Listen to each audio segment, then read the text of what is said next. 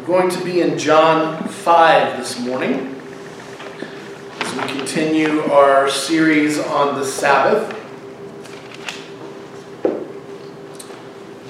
You know, time is a strange thing. One of the great minds of the previous century was Albert Einstein, whose theory of special relativity implies that time moves relative to the observer. So for someone standing still, time will move at one pace, but for someone moving very fast, they will experience time more slowly than the person who is not moving. This applies more to people traveling in space, really, than here on Earth. So, for example, astronauts on the International Space Station have been shown to age slightly slower than people on Earth.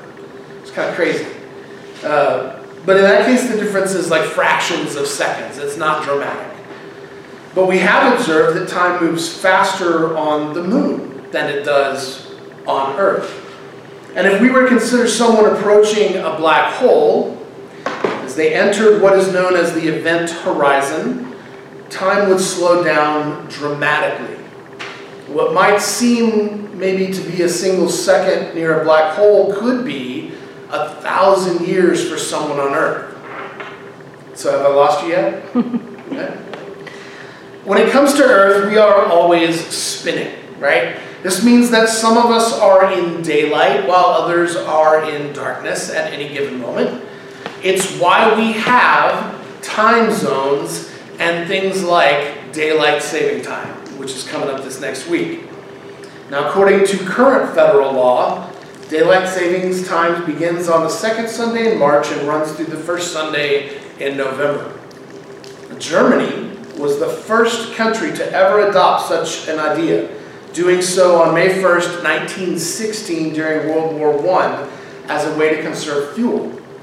And their relative success caused the rest of Europe to do the same. The United States held out until March 19th, 1918. And it was highly unpopular, and it was abolished immediately after the war. Nobody liked it. Still don't, as far as I can tell. But then on February 9th, 1942, President Franklin Roosevelt instituted a year-round DST, which he claimed was for wartime. And this lasted until September 30th, 1945. And it finally became a standard with the passage of what's called the Uniform Time Act of 1966, which mandated the daylight saving time along with the time zones that we have now, the different ones that separate our country. Now, interestingly, Arizona and Hawaii opted out of that entire thing, and they don't observe daylight savings time at all. Although according to their website, and I looked it up, time in Arizona, as in all U.S. states, is regulated by the United States Department of Transportation as well as by state and tribal law. I don't know. The United States time zone map is a strange thing if you've ever looked at kind of where it is. It's not like straight lines and corridors. Arizona's on the same time as California, Nevada, most of Oregon, Washington, and part of Idaho during one part of the year. It is. It's true. Idaho. It's strange. During the winter, Arizona is on the same time as New Mexico, Utah, Colorado, Wyoming, Montana, parts of Idaho, Oregon, North Dakota. Like, there's just bits and pieces that are involved. But also El Paso, if you can imagine that, because El Paso's in that time zone. Now, my point in bringing all this up is that time is a weird thing if you stop to think about it. It's a weird thing. We all kind of take it for granted as being just normal. We ask, what time is it? We look at our watches. But it's only normal because we see it that way. As we will see in this morning's passage, what seems to be the same time can be viewed from different perspectives and understood in distinctive ways. And what we're going to see is that Jesus was operating in a completely different time zone than that of the religious leaders in this case. And I think in all the cases involved with Sabbath. So, the time zone that he was in, it brought the future into being in the present. And that meant that everything that had been promised was beginning to come true already. It wasn't fulfilled, but it was already starting. So, we're going to look at John 5. We're going to read 1 through 18.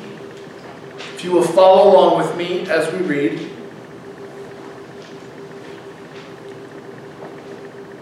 After this, there was a feast of the Jews, and Jesus went up to Jerusalem.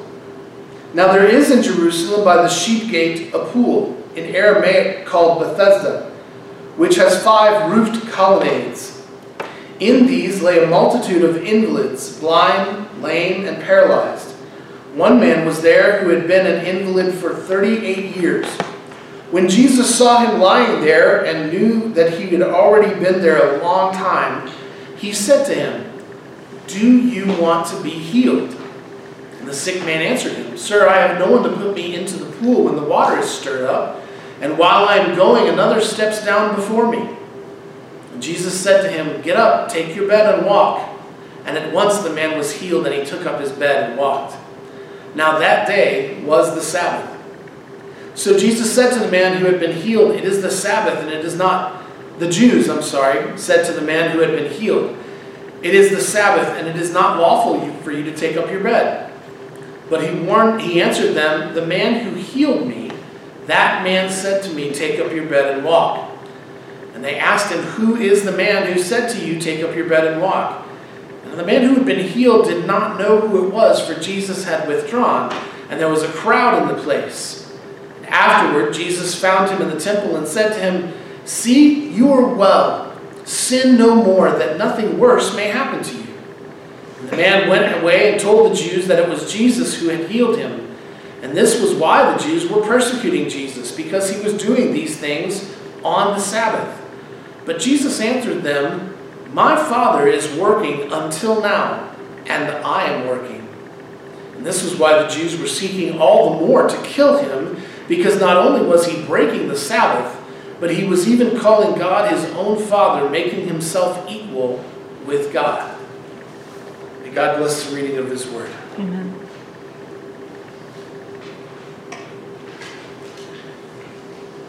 Okay, so we need to address something real quick. Some of our Bibles may omit verse 4 here. If you look, mine did in the reading, it omitted it. There's a general disagreement about whether verse 4 was original to the text or added by someone at a later date, because we don't have any of the originals where we don't know, so there's this sort of, disagreement. I'm including it today. I want to include it because it helps us, I think, understand the superstitious nature of the people and the pool that we're talking about. And so, real quick, I think I have it in here. Maybe I don't. Well, let's see.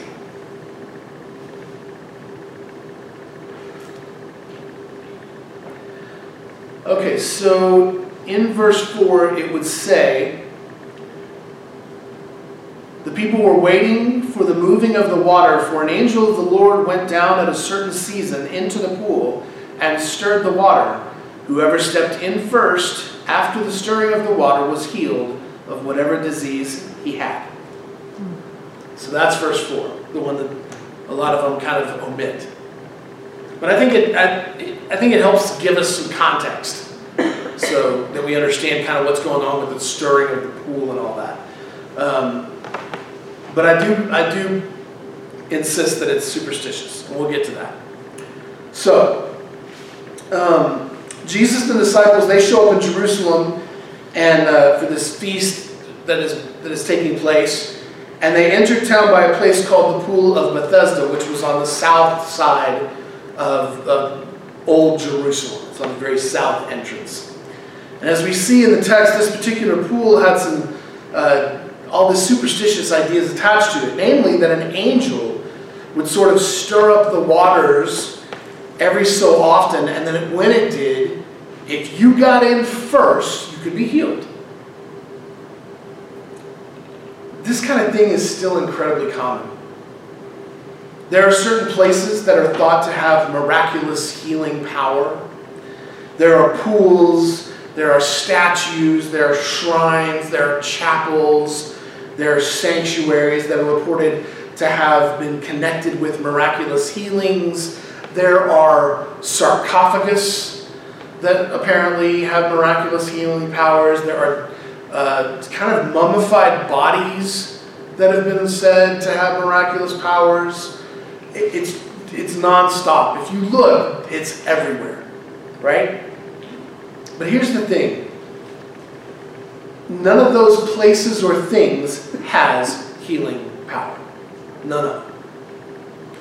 People may have been healed there, but the power of the healing wasn't attached to the place or the water or the stone or whatever else. Because that's not how healing works. Healing comes from God.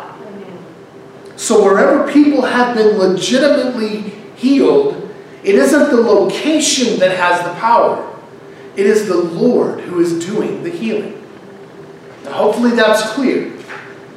So when we see Jesus and his disciples walking by this pool that supposedly has miraculous healing powers, we find a contrast at work.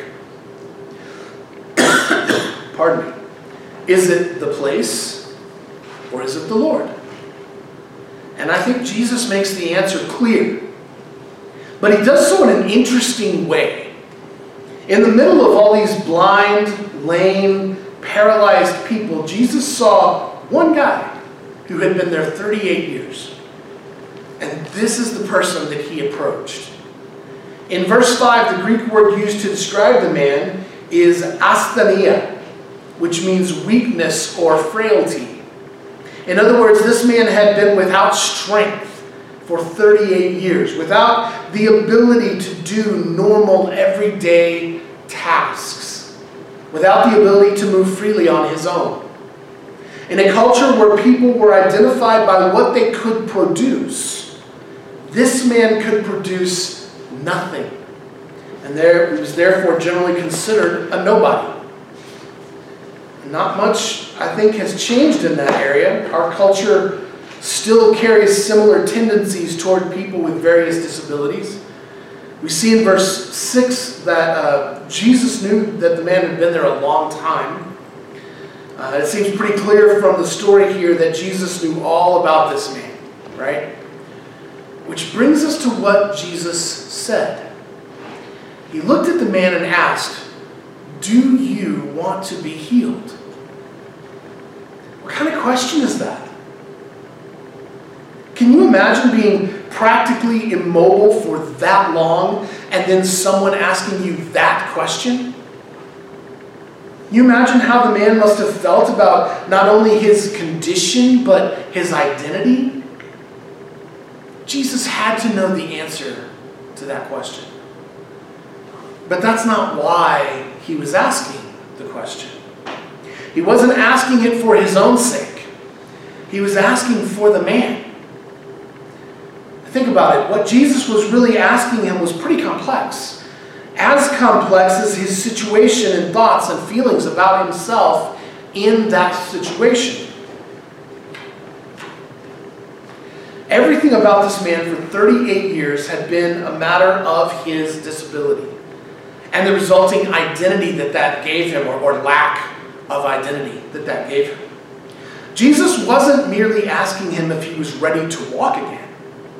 He was asking him if he was ready for everything else that came with the healing. Was he ready to walk? To bear the burden of responsibility for whatever actions he took next? Was he ready to once again become a productive part of his community? Was he ready to let go of his disabled identity? If we stop to think it through, these are all fair questions. And in many cases, people may want to be healed without ever really considering the rest of it. When it comes to the various things that we need to be healed from, have we really considered the full implications of our healing? Of what it means to be whole? Because it doesn't simply free us to go do whatever we want. I think this is at least part of what Jesus is getting at here. Knowing very well that it was the Sabbath, the question Jesus asked amounted to much more than, do you want to be able to walk again? Even if the man didn't fully realize it. And if we look at his answer, it seems like he didn't, because he didn't say yes. He didn't say, of course I want to walk again. He offered an excuse for why he was still in the situation he was in. And this is something I think we need to pay close attention to, because it seems like something we all deal with at some level or another. When it comes to the thing or the things that keep us from living up to our full potential in Christ, do we really want to be healed? Or are we maybe a bit comfortable right where we are? Am I ready to surrender my anger to God, or would I rather hang on to it? Am I willing to be healed and get past some of the trauma that I have experienced in life, or is it still working as a good excuse for me? Those are a couple of my own issues, but I'm guessing everyone here has some of their own. And I'm not going to ask you what yours are, but Jesus certainly will. And it will sound just like the question he asked this man. Do you want to be healed? Are you ready for what's next? For what comes with being made whole? There's also an element of Sabbath involved here. By healing this man on the Sabbath, he was inviting him into a new experience of time. In the way things were, Sabbath was bound up in the rules on top of rules that we've talked about throughout this series. And as we've seen, the religious leaders used these rules on top of rules to exercise control over the people. Jesus was inviting this man out from under that way of living. And we know this because he told him to pick up his mat and walk. And this didn't go against any of the statements about Sabbath in the Torah, but it did go against something known as halakha, which is a list of 39 categories of activity prohibited on the Sabbath, developed by the religious leaders over time. Now, the list was developed to clarify any questions surrounding the application of the Torah statements. And we've talked about this. The Torah statements they're kind of vague. It's just rest, don't work. That's all it really says. But apparently, carrying a mat on the Sabbath falls under the final category, which is transferring between domains. Can't do that. That counts as work. By not only healing this man, but asking him to take his mat with him as he left, Jesus was unveiling a Sabbath where transferring between domains was not against Torah, but part of it. It was not bound up in the rules on top of rules that had been added. It was a Sabbath made for man.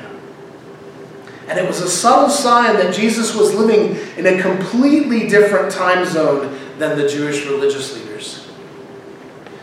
Now, John had already hinted at this in John 1:17 when he stated, "For the law was given through Moses, grace and truth came through Jesus Christ." There's something different happening now. And Christians often get this whole idea twisted up. And we get tangled up in the legalism and morality of faith, and we miss the relationship that this is calling for. We cling to the codes and the doctrines while ignoring God. And this is what the Pharisees were doing. It offered them a means to power and control over others.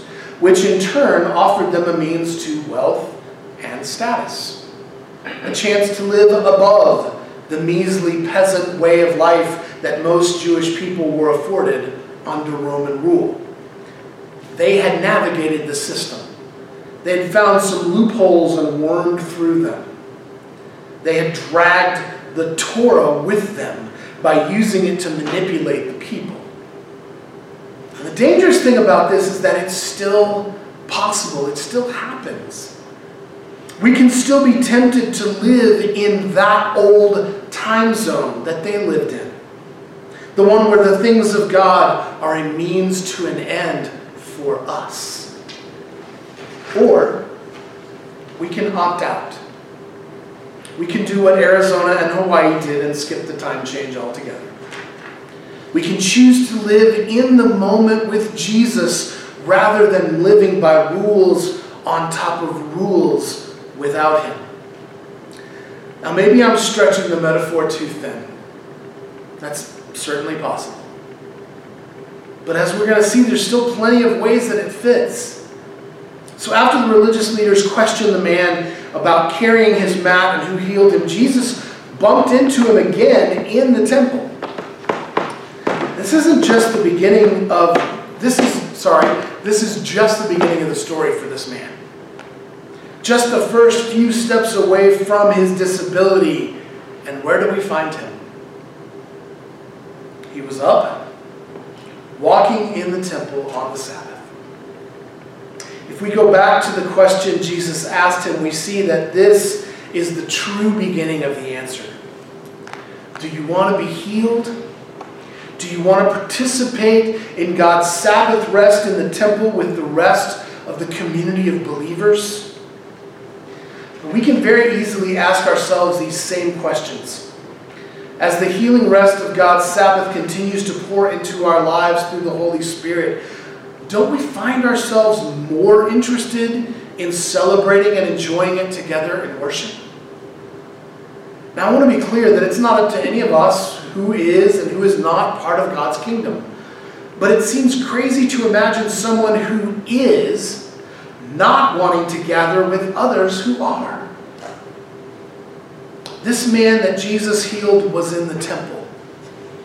That's no small detail. It's a street sign. It's pointing the way to the new time zone. A place where we encounter Jesus just as this man did. Where Jesus meets us in worship. Where he's happy to see us. Where he has instructions for us. Look at what Jesus said to the man in verse 14. He said, "See, you are well. Sin no more, that nothing worse may happen to you." Jesus was genuinely happy to see the man in the temple worshiping. I think that's pretty clear in the text. But the real question that he asked him still lingered. Do you want to be healed? And here Jesus connected the dots, saying, "Sin no more, that nothing worse may happen to you." So this seems to imply that the disability the man had been a result of some sin that he had committed. As if he wasn't born disabled. He wasn't always disabled, but at some point he did something that resulted in him becoming disabled. We can speculate about what that might have been, but that's not important here. John would have told us, and he doesn't. The main idea here is to see that Jesus was telling him, don't go back. If we're listening, Jesus is still saying this to us. Do you want to be healed? Don't go back to what you were doing. Don't go back to the same old way. Don't keep doing what you have always done. Leave the past behind. Man, we have such a hard time with this. In so many different ways, too. We hoard the past in our minds, in our memories, in our habits, in our rituals. And there are some good things that we need to hold on to. The problem is we tend to choose things based on nostalgia rather than the leading of the Holy Spirit. Or on a more profound level, we tend to hold on to sins that Jesus forgave 2,000 years ago. We beat ourselves up over stuff that was buried in the tomb in a completely different time zone. We don't live in the world back then. We live in a world where God's Sabbath rest is available to all because Jesus has come and opened the door. We've talked about this before in terms of the Good Shepherd and the sheep gate. But what we need to see now is that for anyone who trusts in Jesus and makes their way through that door, in a sense, we become time travelers. Because we leave the past behind with all its promise of sin and darkness and death, and we join Jesus in his glorious present where we get to experience light and love and life. All the things that began to take place in the time zone of the resurrection. A time zone that the Jewish religious leaders should have known about. They had studied the scriptures. They knew the signs of Messiah. But instead of welcoming and celebrating God's Sabbath when it finally arrived, they rejected Jesus and they held on to the past. They preferred rules on top of rules. The old way, the old time zone, and it's imperative that we let go of what is behind us and not be like that. We cannot move forward into what God has for us if we are dragging our pasts along with us. Like the man by the pool and all his excuses, Jesus is asking us, do you want to be healed? Part of what he means is, are you ready for what's next? For what comes with being made whole? Are you ready to join with other believers in the mission of this congregation? The mission of making disciples. Because even though God's Sabbath rest is ours, and it's ours in Christ, and the work is done, we have to get into it. We have to lean into it. We have to move forward. Look at verses 15 through 18. The man went and told the religious leaders that Jesus had healed him. He's already testifying. He's already an apostle, one who is sent with the message, right? Jesus has healed me. Jesus has made me whole. So he goes and tells them that Jesus is the one who healed him and told him to carry his mat. And we're told that because of this, they were persecuting Jesus for doing these things on the Sabbath, right? But look at what Jesus said in response to this persecution that they're throwing at him. My Father is working until now, or maybe even until now, and I am working. We could easily spend a good while digging into this simple statement. But I want to bring out just a couple of things connected with our study of the Sabbath here.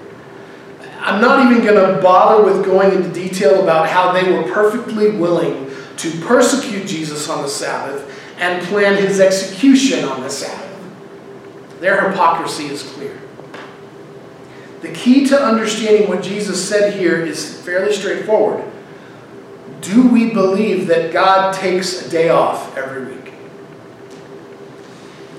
Maybe an even better question is, does God do good every day except the Sabbath day? It's really kind of absurd if you stop to think about it. When the Lord took a step back on the seventh day of creation to celebrate and enjoy creation, it didn't mean that he stopped working forever. In fact, we see God right back at work in Genesis 3, butchering an animal to clothe Adam and Eve after they took from the tree of knowledge and realized they were naked. Jesus made it clear that the Father had been at work ever since, for the good of his creation. And he also made it clear that he too was hard at work right alongside the Father, doing what he saw the Father doing. In a sense, this foreshadowed what he would accomplish in the days ahead, especially through his death, burial, and resurrection. But he was also talking about being active instead of being passive. God is not passive. God is active. God is a dynamic force for good. If we claim to follow Jesus, then the straightforward message we find here is really simple. Jesus was working in the same way he saw the Father working, which means we should be as well. Sabbath is meant for us. It's meant to be restful, but it's also an opportunity for us to bring good into this world, to offer hope and healing, to bring light and love and life to those that we are around. Now that may mean people we bump into here at worship. Hopefully it does. It may mean people that we see at the restaurant during lunch. It may mean people that we meet along the way during the week. People who are in need. What do we have to offer them? Well, what did James write? James 2:15-16, he said, "If a brother or sister is poorly clothed and lacking in daily food, and one of you says to him, 'Go in peace, be warm and filled,' without giving them the things needed for the body, what good is that?" We need to understand Sabbath as rest. But we also need to understand it as rest for all, not just for us at the expense of others. We need to take a good long look at what Jesus did in these Sabbath passages and how he interacted with the people around him, how he continuously included them, brought people in, helped them share in the Sabbath. We need to understand the difference between the old way and the old time zone of the religious leaders with their rules on top of rules and codes and doctrines and all that, versus the way of God's kingdom that emphasizes relationship over rules. We need to leave the past behind and follow Jesus into this new time zone where we experience God's Sabbath rest as an active force in and through our lives. And once we do, we need to never change our clocks again. Will you pray with me?